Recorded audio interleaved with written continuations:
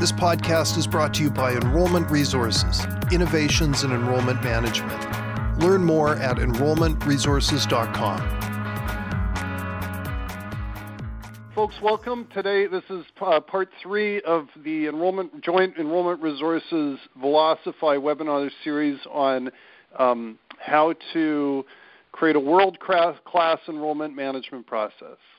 My name is Shane Sparks. I'm one of the co-founders here at Enrollment Resources, and I'm joined by Steve Davis. Steve is, I forget your title, Steve, important guy at Velocify related to education. Yeah, basically, Shane, this is Steve Davis. I'm in charge of enterprise sales efforts at Velocify for our education vertical. I also handle a lot of the business development responsibility, like partnering with great companies like Enrollment Resources. So I handle all of those relationships as well. Wonderful. And then we're joined by Tom King. So Tom King is VP Enrollment Management Services, I believe your title is. Yeah, something like that. Yeah, something like that. Anyway, Tom is a former client of ours that, thank goodness, I thank my lucky stars every day, joined our team about, I think, a year ago, and is responsible for client coaching, consulting, training, and working on our software division, and has 10, 15 years of experience, of executive-level experience running large schools. Is that fair? Sounds great. Great. And then we're also joined by Sterling Simpson. Sterling is in charge of business development in our company and has been with us for, I think 7-8 years now. It's been a long time. Is that about right, Sterling? Actually, not that long. It just seems like that long. But I'm coming up to 6 years. I'm just used to you now. Anyway. Yeah, exactly. Okay. So topic today is how do we create a culture that obsesses about a positive first impression? And today we're going to lean a lot on Steve to share the insights and some of the research that Velocify has uncovered over the years. So let's get into it. Steve, we know that that if we use remote tools for first point of contact, like things that basically set up the lead to be that person to be more receptive to a phone call and more receptive to booking appointment, that lead quality issue has influence on whether they will ultimately talk to us and come in and see us. And our virtual advisor tool is an example of that.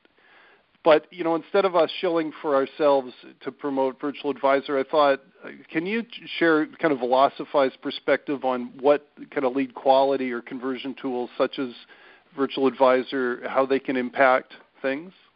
Well, yeah, and I'll tell you what, I've been at Velocify. I'm in my 4th year at Velocify, and I'm a big believer in technology, obviously, and how to automate process. So I've been studying it, living it for 4 years now.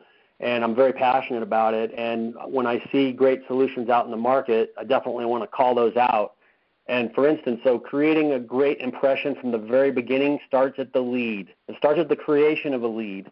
And one of the things that I love about a Virtual Advisor, and I think it's important to start today's topic off with the very front part of the process, a new inquiry coming in, some of the things that I feel are so impactful with like a solution like Virtual Advisor is you have the ability with that solution to create a very highly qualified and lead coming in the door, a qualified prospect because of the detailed questions that get asked and answered. It takes about 5 to 7 minutes to go through.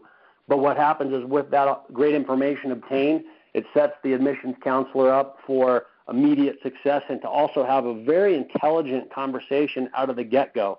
And that's part of what leads to a world-class experience from the get-go. So from that point, I would give it back to you, Shane, to kind of add on to that. But that's the thing that I think is special about what your solution does at the front end. It starts the process off magically to me right at the beginning. Tom, I've got a question for you along these lines. Can training overcome lead quality issues? And let me just frame it up a bit more. So if you run a team of reps and you're feeding them lousy leads, right? The marketing is doing a poor job for whatever reason. Can training overcome that, or is lead quality really kind of the linchpin in this? What are your thoughts? Well, that's a really great question. The short and quick answer would probably be no. I think it would, if a poor lead, no matter how well trained the rep is, a really poorly generated lead is just not going to either convert or you're not going to be able to get a hold of. And I kind of point back to, without really taking shots anywhere, I point back to the pay-per-click heyday of, probably 5-10 years ago when, not pay-per-click, I'm sorry, but pay-per-lead, where people were just buying crappy leads from any portal or aggregator out there, some of which weren't even alive. Those leads were absolutely horrible, and no matter how well trained your staff is, you're not going to be able to get a hold of or work with a lead who is really not, either wasn't interested, you don't know how they got to you, or doesn't know much about your product. You can only sell to people that have a genuine interest or need for your product. Yeah, interesting. Okay, so to frame this up then, and this is maybe the interplay between the responsibilities of marketing and the responsibilities of admissions, right, as departments. If to create this culture, this world-class enrollment management system, which is the point of this webinar series, and to set up your team for success so that they can make a fantastic first impression, how you get them in the door, like how you find those people of interest is kind of critical to the whole thing. And if you fail in that effort, or if marketing isn't delivering something that's workable for the admissions team, no amount of training, no amount of webinars you attend, no amount of superior admission systems are going to compensate for that problem. That's kind of the consensus I'm hearing. Great. So, Steve, I've got a question then. So assume we've solved that problem. Hey, we've got great leads coming in through basically sources that we control, right? So we're not buying a bunch of garbage from third parties. That first kind of connection point, right, that first, the time between when that lead's generated and we make that first connection with that person, speed to call. Can you tell me how important that is? Like, does that matter, or does that help us? Yeah, Shane, that's a great starting point. We call it first caller's advantage at Velocify. We've talked a lot about it in 10 years of serving the higher education space as a software provider for EDU. Speed to call is critical. And, and you talk about lead quality. I mean, you're still going to see a lot of schools with PPL inquiries that they take in. More and more schools are leaning to PPC and SEO, of course, but they're all blended together, right? But speed to call is critical to conversion, and there's a couple things I'm going to talk about. They come from studies that we've done with our research, and great companies will mine their data. They will pull data out of their system and analyze it and turn it in different directions and pull out relevant information to share with the world. And a couple of things that we've come across over the years, number one is speed to first call is critical to enrollment rates.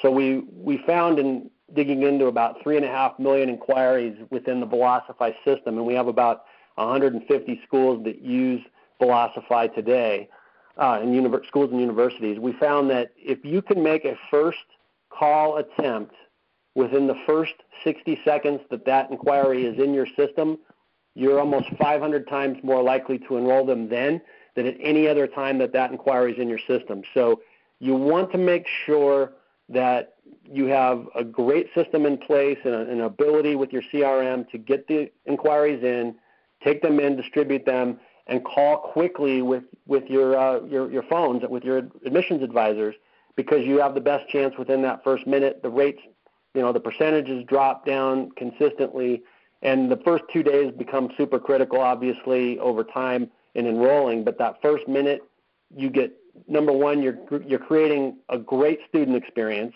because you're showing the student that you care. And yes, a call 15 seconds after they hit submit can be intimidating, but you're showing that you care. and you're showing that you're wanting to help that student accomplish their goals of changing their life. And okay, so Steve, let me interrupt you for a sec right there. So you're saying if you're a lead and I call you within 60 seconds, the chance of enrolling you is 500% greater than if I wait, I don't know, a day or two? It is, or even 45 minutes. The percentages drop. So that first minute is mission critical. We found that from our data that schools that called within the first minute were 490% more likely to enroll them than at any other time. So it's a big number, but the numbers drop over time. Okay, so I'm going to interrupt, and Tom, I want to get your perspective on this. So from working with clients over the years, sometimes we get objections to this kind of idea, right? Oh, we can't call them. We're going to seem desperate. It's too aggressive. It doesn't show well on our brand because it makes us look like salesmen, or you get weird emotional objections. How do you respond to that, Tom, when a client puts up roadblocks around immediate calling? You think you really have to realize that this is still a sales profession. Number one, I think there's a lot of schools that grapple with that on their admission side. They want to be consultants or motivational career speakers or whatever on their business cards or something. It's a sales job, and in sales you have to have a process. Any good sales organization must have a defined process. And I think it's just really educating schools that hey, this is the sales part of our business, which drives our business, and you need to have a sales process, and you need to take advantage of the technology that's available through companies like Velocify and others, where it allows you a speed to lead call in that first minute. And for some, it's painful to overcome that, but it's really a matter of just educating the admissions and sales side that this is really a sales process, and we have to define it and use the technology that's available if we want to get the optimal results. So for anyone, go ahead. Sorry. I wanted to feed off of something too there, Shane, real fast. We did another study, and this is just to talk about buyers' preferences. We did a study not too long ago with Possible Now, and anybody on this call who's an EDU might be familiar with Possible Now. You might use them for TCPA type compliance. And we did a study, a survey with Possible Now and Zogby Analytics, where we basically polled 1,000 individuals from client bases of all of ours, and basically what we found were that 64% of buyers believed that the first company to call them had the advantage over the others. That's 6 out of 10, everybody that's listening today. So it's super critical. We have this information, that we can provide at another time through downloading on our website, but it's there.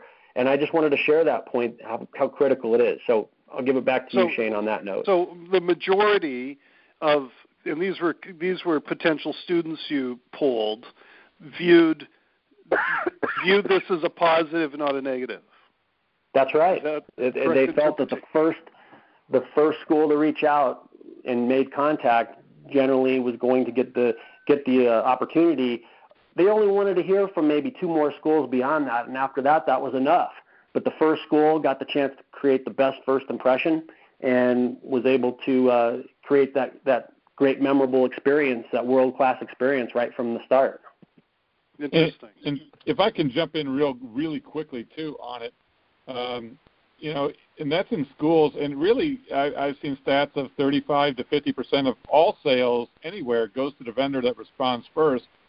But you also realize that in many cases, you're not the only school that they applied to in that online session, and that typically there's at least 2 other schools that have received a lead at roughly the same time your school did. So that's why that speed to lead is so critical. Is you're not the only school that received a lead in that session where that prospect was online looking at potentially you and 1 or 2 of your other competitors. So that's why that speed to lead is so critical. Wow. Okay, so really the barrier to this best practice, there's two of them. One is technological. This isn't really solvable from, hey guys, phone faster. Like imploring your admissions staff to phone faster isn't realistic because it has to happen so quickly that you could miss an opportunity taking a bathroom break or, checking your Facebook kind of thing. And two, the cultural barrier to it is one where the school perceives that service as too aggressive, or they've got kind of a sales prejudice culture in the school and aren't acknowledging that A, customers want it, and B, we're in a competitive world and you got to step up, and if you don't, someone else will. Interesting. Okay. Yeah, you nailed it, Shane. That's it. I mean, I've read study over study in the industry, published by multiple different companies that analyze, the trends in marketing and inquiry generation. And I've read 3 to 5 schools are looked into, these days. So it's there are different bits of information out there, but it's super competitive. And, at Velocify, we are in business to help schools that compete for students convert more to enrolled students. So you've got to be thinking about this proactively and not be reactive, or you will lose. Okay, well, let's talk about another thing that falls under that sales prejudice kind of banner, and that's persistency of follow-up, right? So lead comes in, hey, try them, maybe try them again, and then, I don't want to be a pest. I don't want to be, too aggressive. We don't want to be stalking this person. And you don't. So what is appropriately persistent? Yeah, that's a great question. And, there are a number of things you need to be thinking about your brand. Do you want to be a school or university that's calling your inquiries 3 times a day all month long, or continually even beyond that? There are some schools that still do that to this day. But you don't want to tarnish your brand, so you want to think about it. You also don't want to waste resources by being too persistent. There's a point of no return where maybe you're not using your resources that well. And so what we looked at when we did some studies years back on the optimal number of calls, we found that it was 6 calls in the higher education space. And we also looked at some other industries that we serve at Velocify, but we looked at business-to-consumer activity of 3.5 million inquiries that went through Velocify and found that the optimal number of calls was 6. And the cadence and the staggering is important. 6 calls, 5 emails, 2 voicemails over 22 days. That's what we kind of found as being a really nice optimal strategy for schools that employ our software. They can go up on it in day 1. That's the contact strategy they could employ if they want. The great thing is you can always tweak that. If you're a school that doesn't believe that that's the case, you can modify and direct your strategy any way you want. Now, one thing I want to mention here, as I just said, it's 6 calls, 5 emails, 2 voicemails over 22 days. Shane, you weren't at our enrollment summit that we had at Velocify. We did a boot camp in 2016. Shane was there. We had other folks from Enrollment Resources that were out in Los Angeles. We had 20 thought leaders, VPs of admissions from top institutions around the country. Some of them were our clients, your clients. Some were, prospective clients. And the interesting thing was, in backing up kind of the data that I'm talking about here, we had 2 clients that were there, that were present.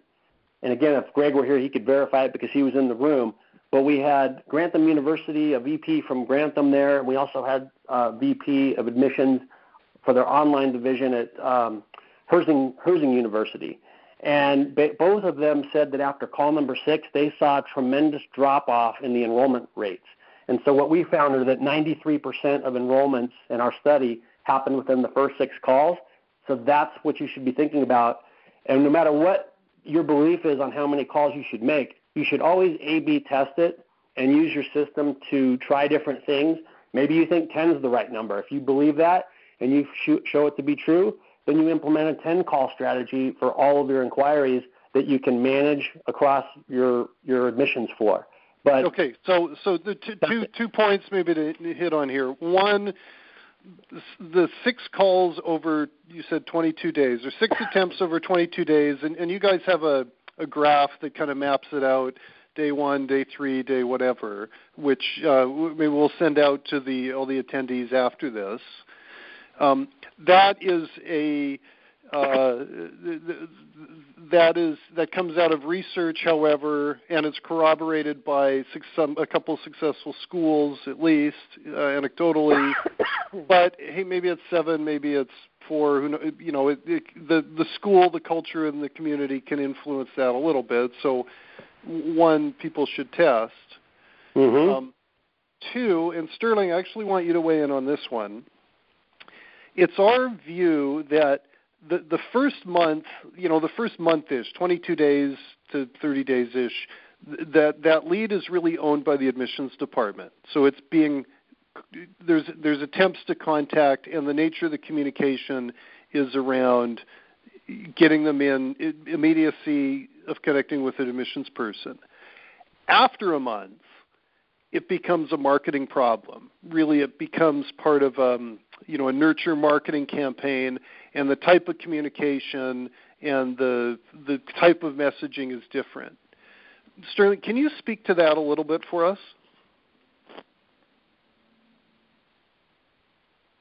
Oh, maybe he can't. Maybe he's on mute. Sorry. Yeah. What I find is after that initial time period, which you determine the lead is like stale or comes out of admissions, you want to change the message away from a more salesy or a transactional message towards something where you're trying to get feedback from them. So you want to create a feedback loop. So that's where something like a stale lead survey or a lead recovery survey, where you're asking for their to give you feedback on their experience, is a great way to communicate with them, because then they're more likely to answer that because you're going a different approach. And within that survey or that email where you're trying to get that feedback, you could have reload questions in there to see if they're still interested too. So changing your approach in that sort of way, changing the messaging once they move beyond the direct admissions process, is a good way to sort of reconnect or re-energize these people. And Sterling, is it fair to say that if after a month you haven't been able to get someone, they've ducked the calls, they've not responded, that's an indicator that they're maybe they're at a different kind of stage in their buying journey, right? And that the questions they have, or the things that are preventing them from kind of talking to you, is because maybe they're not sold on the program, or they're not clear on the career, or they're undecided to the point they don't want to have a conversation. So if we share information on what the career is like, what's it like to be a practical nurse, and if we share job stats and career opportunities and kind of a day in the life and testimonials from students that are taking the programs and graduates and employers, that kind of messaging might help tip somebody to the point where they are ready to say yes to talk to a conversation. Exactly, because when you sort of change the tone away from that transactional tone towards something where you're now becoming someone who's providing information to them, they sort of, their guard comes down a bit, so they're more likely to re-engage with you, and especially if you provide the information that they are lacking or they're needing, that would warm them or get them back into the process where they're energized and excited about it again. So it's just it's just changing that message from the initial month, that more admissions type message, towards now we want to provide you with information or provide you support, but the tone of those emails or that messaging is going to be different, and hopefully that change of tone will resonate with them. Great. So this is broadly called nurture marketing or remarketing, or I know there's other terms. Drip marketing. Drip marketing, yeah. Hey, Tom, do you have any thoughts on this? I know you've had done an extensive amount of kind of drip, nurture, remarketing, whatever we want to call it, in your past. You have anything to add? I mean, everything's pretty much right on the money. And even at Enrollment Resources, when we work with clients, it's pretty much a 6-call process, 4 to 5 emails, so over about a 3-week period. Then you go into a nurturing campaign where you may mix up the media a little bit. It drops off from phone calls to now it's maybe an email, then a postcard, then maybe a letter. But you've got to have a nurturing a lead nurturing campaign. And as Sterling mentioned, the message softens and changes a little bit from, hey, we're trying to get a hold of you, this is urgent, to, hey, we'd love to find out a little bit more about you, or a survey, or a little less pushy of a message, trying to hit them with a variety of different medium, and the two go hand in hand. So yes, as you mentioned, Shane, it goes from admissions opportunity in the first 30 days to a marketing opportunity for the remainder of that time, that you want to continue to work that lead through at least some type of a lead nurturing system. Okay. And I think that's the way, statistics and probabilities is what sales is based on. And whatever gives you the highest probability to be successful is what you should be basing your sales on. Tom, I bet you run an efficient household. Hey, Shane, this is Scott. I was a little bit late. Could I weigh in for about 30 seconds, if that's okay? Yes, please. Yeah, and I think one of the things that we have to remember when a prospective student, contacts us to ask for information, a lot of times it's based on emotion. There's something in their life that's not going right at the time. And again, sometimes their lives are on a roller coaster. Today is great. Tomorrow, isn't so great. So they request information. They want us to contact them. And then all of a sudden the situation changes. And it can be good for the next 2 weeks or 3 weeks. That's why it's so important when you're nurturing. It's really a lot of times it comes down to the timing of it, catching them when their life might not be, at a great place. So, if you're constantly nurturing them after 2 weeks, 3 weeks, or 22 days, it becomes a matter of timing where all of a sudden you get hold of them and they're ready. So it's just crucial. Great insight. Hey, everyone, this is Scott Spitolnik. He's also one of our members of the ERS team. I didn't know you were going to be on, Scott. Happy to have you. Yeah. Okay, good to be here. Steve, text messaging. Now, I've heard mixed statistics on the performance of using text messaging as part of the contact strategy. Does Velocify have a position on this?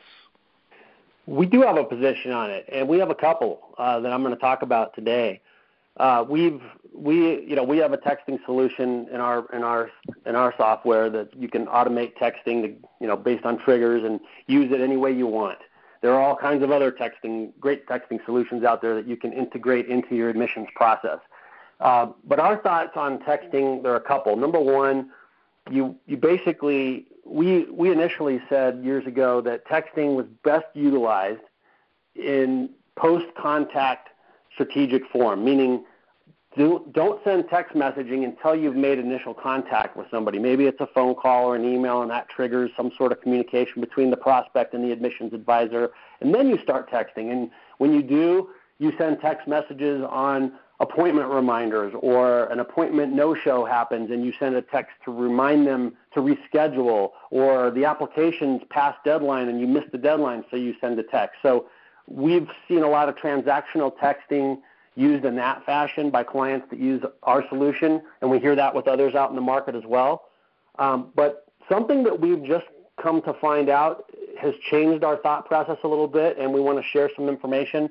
We had a school that we interviewed just a few months back that we talked extensively about texting with them. And this is a flight school, about 5 campuses, and a younger demographic, 17 to 34 is their demographic. And this school used texting as part of its initial outreach. So they might, in their first 6 calls that they would make, or 5 calls that they would make, they basically integrated 2 text messages pre-contact into the messaging and found that they got better response out of the texting than they did on phone calls. Now, that is new information for us. It's different from what our research has shown, but it also shows that I think today we need to be thinking about, for a world-class environment in enrollment process, how are we using texting?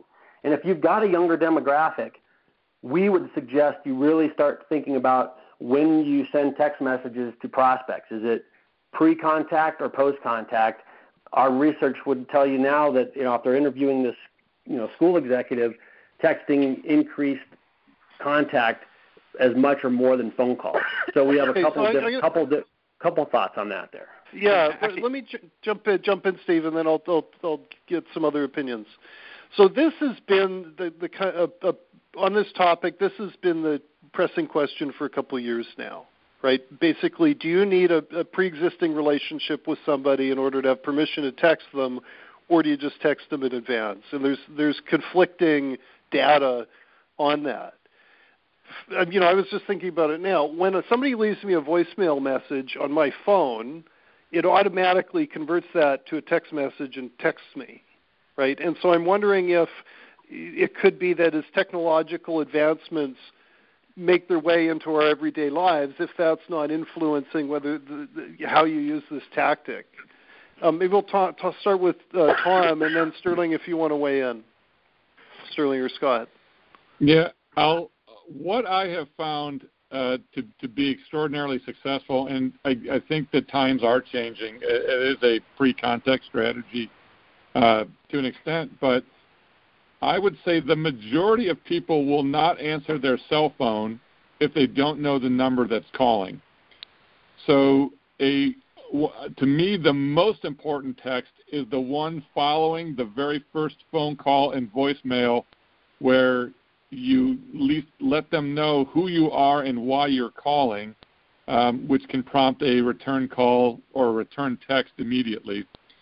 Because, again, people just don't answer their phone. But if you text them, letting them know, hey, I just tried calling you from XYZ school with the information requested type of a text, that will increase the amount of opportunity you have of somebody calling you back since they didn't take the first call. I also believe that of those first 6 calls, which I am a proponent of, outside the very first call, without overdoing texting, any of those other 5 calls, a text could be substituted once or twice for one of those other calls as a communications method.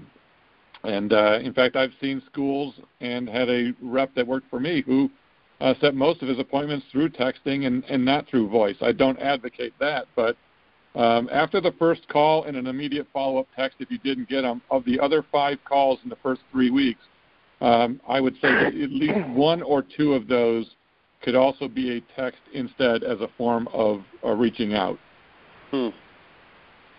Sterling, so this,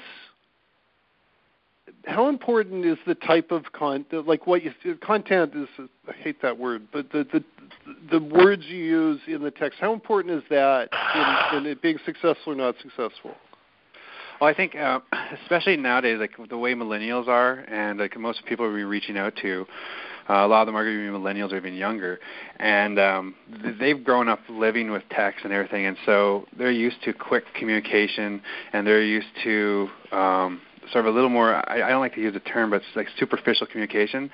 So when you reach out to them, if you could text them in a way that, I guess, sort of alleviates the anxiety they have, because what I find is, especially the younger generation of people, they have anxiety around picking up a phone.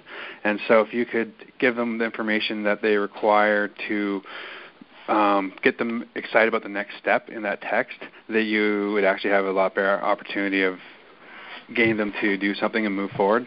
So within that text, you want to not overwhelm them with information, but give them enough that you could spark that conversation. And I actually want to mention, we had a comment come in from John Ledesma, and he mentioned that in his experience he found that adding the text within the phone calls and voicemails and emails within the first 3 weeks was actually very effective. So his is about mixing in the text within just the overall communication, really seem to add quality to it. So this, in a way, these tactics around different ways you outreach, it's almost like marketing mix, in that there's not one. You can't just do one. You got to mix it up to give yourself the best odds of success. Absolutely. Exactly. Interesting. Yep. Okay. Let's talk about nerd stuff for a sec. So, Steve, within Velocify, there's like routing rules and logic and pretty advanced technology that lets you basically connect the right kind of lead to the right admissions rep. And anecdotally, I remember years ago we did a boot camp. I don't remember what it was, ages ago. And this had come up. The one director of admissions was sharing with the group how he found that certain reps were more successful with certain kind of people. Like there was a Latin guy who was really good looking, and women responded really well to him. So if a woman came in, he's the guy that got that lead. There was another rep who was a little less assuming and more, I forget the scenario, but a different person was really good with a different kind of type of prospect. And they found that they got gains in conversion rates just trying to match the right personalities with the type of prospect. It strikes me that the kind of routing logics that your system can do is a similar principle to that. Can you tell me more about it?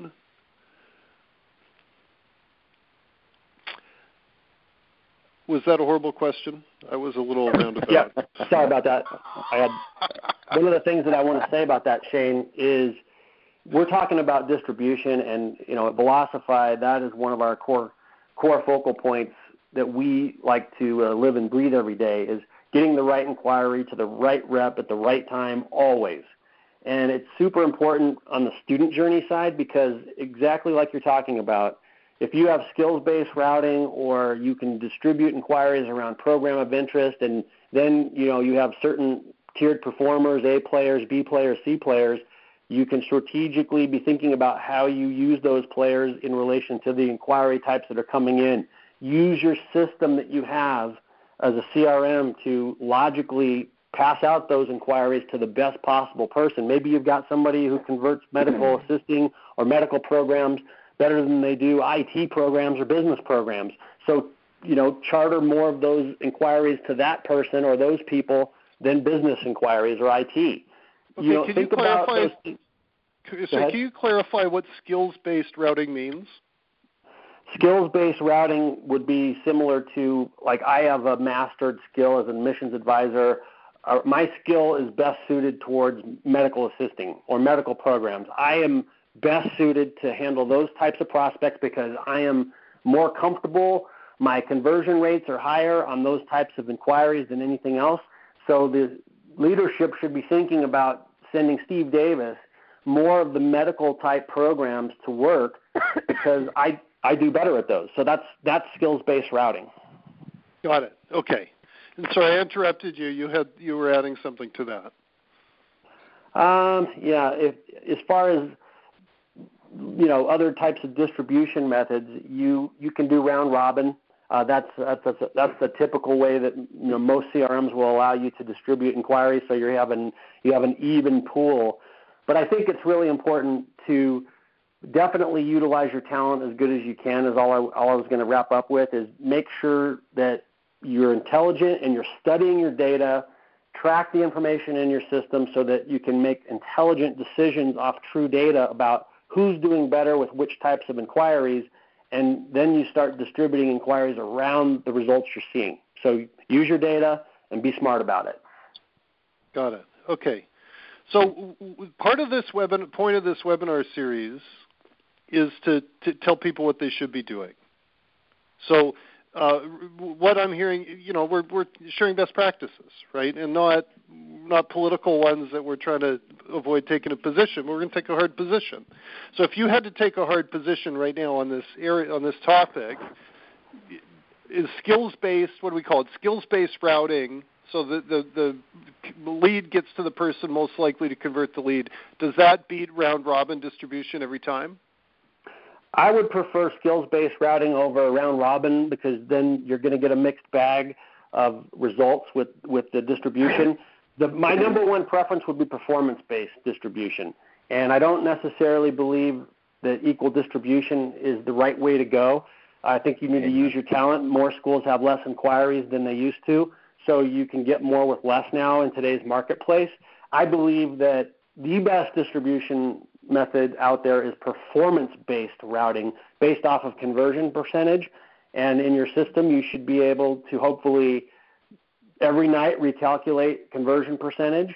You can also, if your system will do it, allow you to do conversion along with program of interest, and you can be strategic about how you pass out your inquiries. Your system should tell you those things. You should be able to use that data to make smart decisions. And so those are kind of my thoughts on methodologies around best practice distribution methods. And I want to make sure I understand performance-based routing then. Would that mean, so if Tom's a better performer than me, right, just by the numbers, he converts higher, does that mean he gets more leads and better leads than me? He could. He could if the management of the school decides that should be the case, yes. Yeah, under a performance-based routing system. Under a performance-based routing system, that you might write rules around distribution that say Tom King is a 16% conversion rate, and I'm going to give Tom 7 new inquiries a day because of that. Shane is converting at 11%. Shane will get 5 new inquiries a day, and they're going to be these programs based on what we're seeing from our data. So Shane is an 11% converter. He gets 5 a day. And Sterling is at 6%. He gets 3 a day. And until we start seeing some shift in performance, that's the way it's going to be. So that's performance distribution and managing That's fascinating. That's fascinating. And it gets important to strategize like that the closer you get to your start also. I always found, if I'm 3 weeks away from my start, I want my top performer to get more leads than, my so-called bottom performers, because I know they're going to do more with the leads coming in. So, and that could be turned on and off as you get closer to the start or based on time frame also, Steve, right? Absolutely. And that becomes more mission critical as you get closer to the start, and you're managing your inquiry flow up to that start. Use your data, be reading it constantly, have it be real time, and make good decisions on volume control. Your better performers can generally handle more. They know the job. They're A players. They've been doing it a while. It comes naturally to them. They're unconscious about their efforts every day. It's just one of those things where equal distribution always is not the best way to go. Amen. Right. So using a sports analogy, right? If we're in the World Series or we're in a game we got to win, you play your best players, right? And it's not it's Steve's turn to play first base. It's whoever's the best first baseman plays first base that day. Right. I mean, schools that use Velocify are not going to necessarily give their top converting SEO inquiries to a brand new admissions advisor who just started yesterday. They're going to be intelligent and say, okay, you're starting new. We're going to give you 3 inquiries a day. You're going to get 1 PPC inquiry and 2 PPL leads a day for the first month to break you in. Your performance expectations will be geared around that, but we're going to be smart about how we ramp you up. And then you're not wasting better inquiries on somebody who's just learning the trade. So you have to be smart about it. Interesting. Now, someone had said, Steve, I think you had said also that, like the days of abundant lead flow are done, to paraphrase. So, and I think this is an important point to frame up this kind of a model of managing an admissions team, right? And it's my belief certainly, that the days of tons of leads, hey, let's just turn the tap on and flood them, those days are done. Partly due to the collapse of the PPL business model, pay-per-lead guys, most of them are gone now. Partly because Google costs continue to rise despite a shrinking of the market. Generating a paid search lead is still more expensive today than it was a year ago, and continues to go up, largely driven by Google's stock price and their control of the market. And also, SEO leads are harder to generate than ever as traditional media channels continue to collapse. Right? It's there's still more and more stations and less people watching them as Netflix and others kind of take control of eyeballs. So if your business is not designed, your school is not designed to maximize every opportunity, you're at risk. Tom, is that too bloody-minded, or is that a fair assessment? No, I think it's right on. I said it earlier in this podcast. all sales and almost anything you do in life is based on strategy and probability, or it should be. But what strategy gives you the best chance for success or best probability for success? What leads give you the best probability for success? Which reps give you the best probability for success? I think a lot of schools do it subliminally. I mean, if your friend, as an admissions manager, said, you know what, my son is coming here, which rep would you have work with that student? So you know, even if you're not tracking your numbers, which I believe you should be, you know which guy you want to deal with that individual. And it may not be your most hardcore conversion. It might be the person who has the best soft skills because it's a friend of yours and you don't want them to be hammered hard or something. But I truly believe in that performance-based routing or skills-based to a second degree. Give yourself the best chance to succeed by putting the reps that will do the best job with certain leads on that. This is a numbers game, and it is a sales game, and it can be managed by the numbers as opposed to managed through your heart. Interesting. Very interesting. Okay.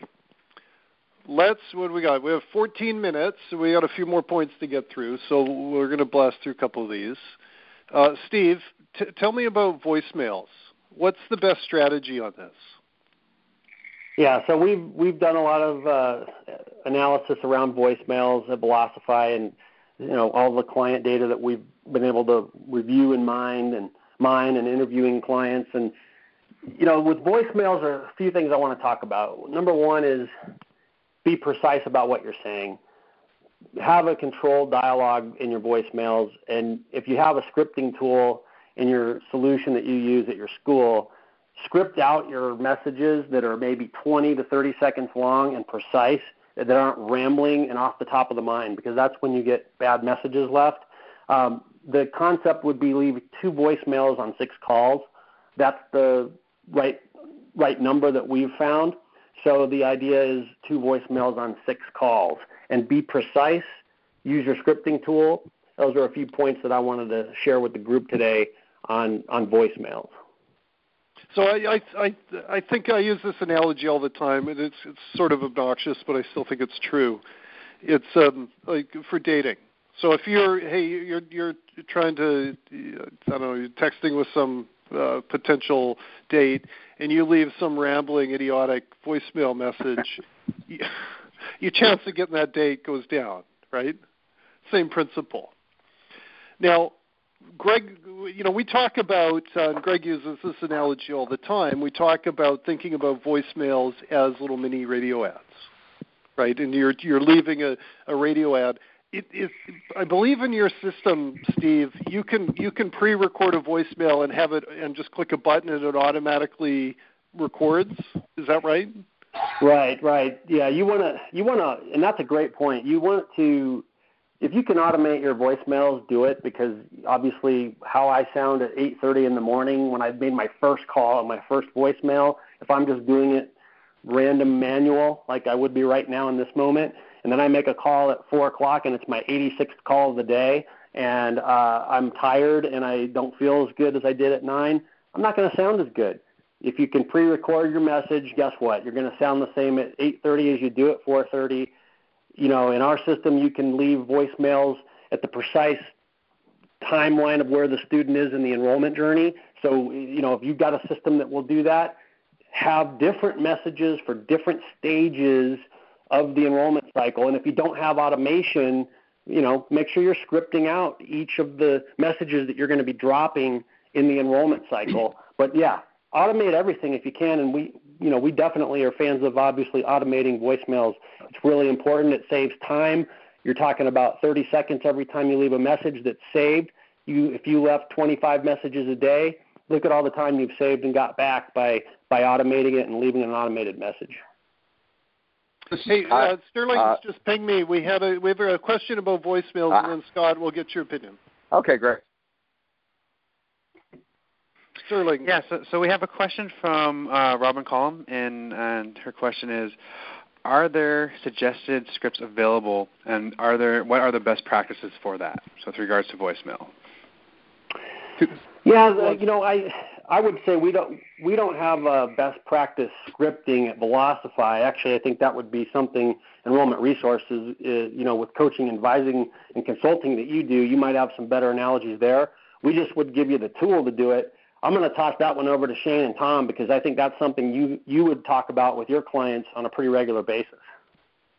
And it is something that we do. So on clients that I work with that we do our consulting sessions on, we will help provide them with scripts. But those scripts still need to be split tested on a constant basis. Not every script works for every school and every situation. So we come in with some basic scripts and then split test those things. And you want to make sure you got a good 30-second radio ad that's going to get a response and not the boring, "Hi, this is Tom from XYZ school calling you back with the info you requested. Please give me," that's boring. No one's going to call you back. It's got to be a good 30-second radio ad type of spot that elicits a response. Scotty, what are your thoughts?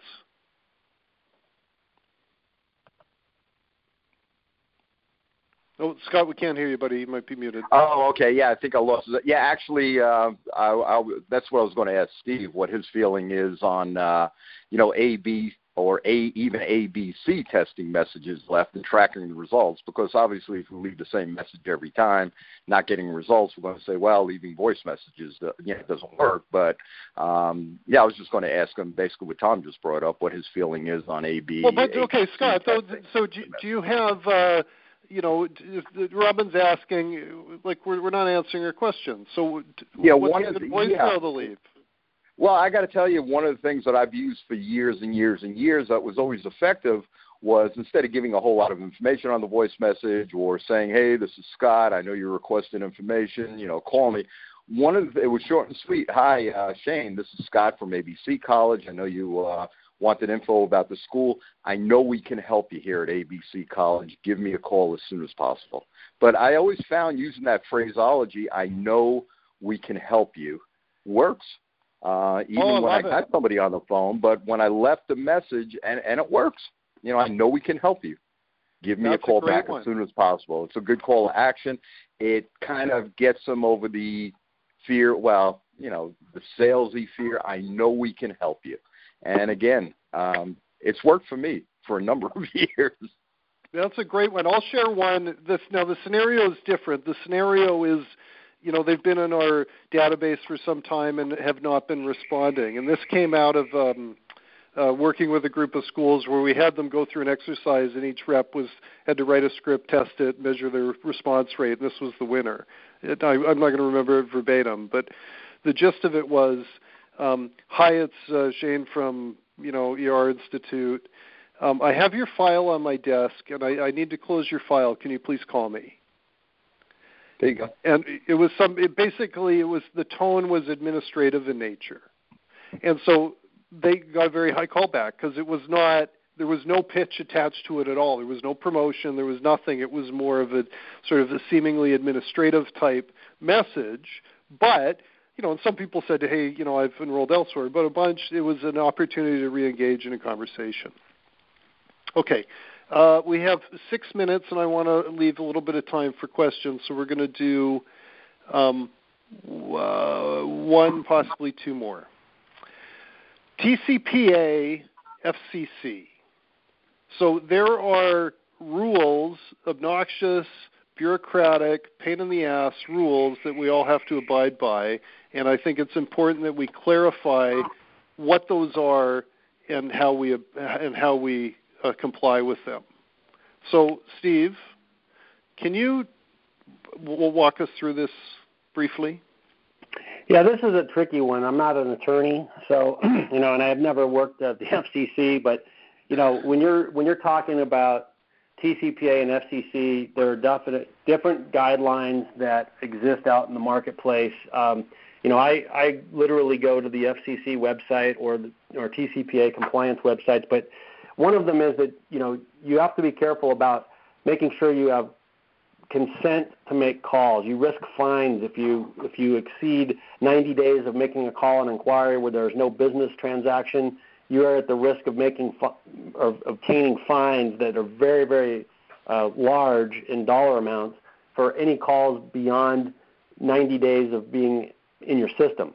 So you want to think about how your contact strategy looks when you're making calls, your call recordings, your monitoring guides, being aware of two-party consent states, cell phone communication monitoring. You want to double opt-in on those kind of call strategies.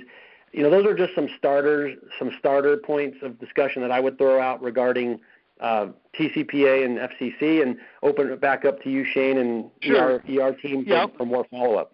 And so the reason I wanted to touch on this one is that really this speaks to the importance of having a system, right? Like, because if you don't have an orchestrated flow of things, you cannot construct it to navigate the various rules that are out there. And these things are landmines, right? They're little landmines sitting there unstepped on, and then some regulator, bean counter, disgruntled somebody comes along, and if you're not organized in how you approach this work, you can be in trouble, and it's a massive pain. So the importance of systems is not only one of performance, right, where we need to perform better and we want to get higher conversion rates. It's one of survival, really. Is that fair? Yep. Absolutely. I'm on my end. Yeah. Okay. Comply. I'm going to summarize what we've talked about, and then we're going to open it up for questions. So maybe, Jody, after I've summarized it, can you unmute everybody? And if anyone has a question, they can pipe up. So the formula that we described today in the last hour is basically this. Great leads plus immediate response plus a culture that values competition and understands that sales is part of life, plus 6-ish attempts at contact over the course of 22 days, plus using texting, plus being considerate of the voicemails, plus getting the right lead to the right person in a performance-based routing model, plus, I forgot to write down the last two. What was it? Plus, plus being organized and making sure you abide by regulations equals enrollment success. So simple.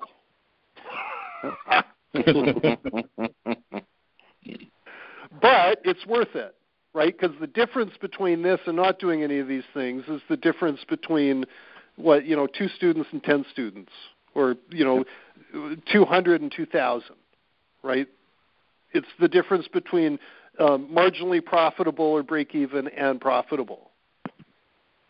Okay. Yep. Jody, can you unmute, or whoever is administering this, can you unmute the attendees, and let's open up the questions, see if anyone has any questions. Or if anyone wants to *6, they can unmute themselves and jump in on the call. Oh, great, yes. Just press *6. That way we don't have mass chaos.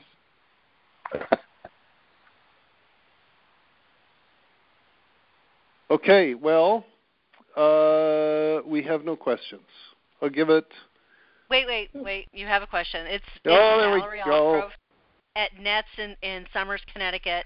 Again. Great, Valerie. I have a question. Do the limited number of calls and things also affect you on the back end where you're doing job placement? Oh, could you apply that 6 calls, 22 days to like an employer you're trying to connect with? Whether it's an employer you're trying to connect with, especially if you're trying to get an employment verification for accreditation. That's a great question. I have no idea. Anybody want to weigh in? Yeah, I don't know either. That's a different question to ask. It's a good question. I wouldn't have the supporting data to back it up on the Velocify side, but I think it's a great question. Not quite sure how to respond to that one, but it's a great question.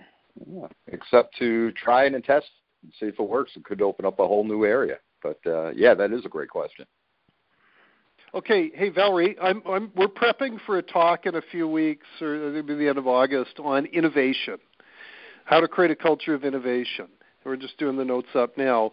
One of them is that you borrow you borrow processes and things that are successful in other sectors and apply it to yours. And I think this would qualify under that point, right? You borrow something that works great in admissions and apply it to career services, and I'll bet you it would help. Yep, it would. I definitely have my best practices, and I'm busy spreading what I've developed with across the other schools. That's great. Keep it up. Fun. Thanks. Good. Okay. Any other questions? I look forward to your thing. Yes. Thank you very much. I appreciate you having the courage to ask a question. If anyone else, let's see. Any other questions?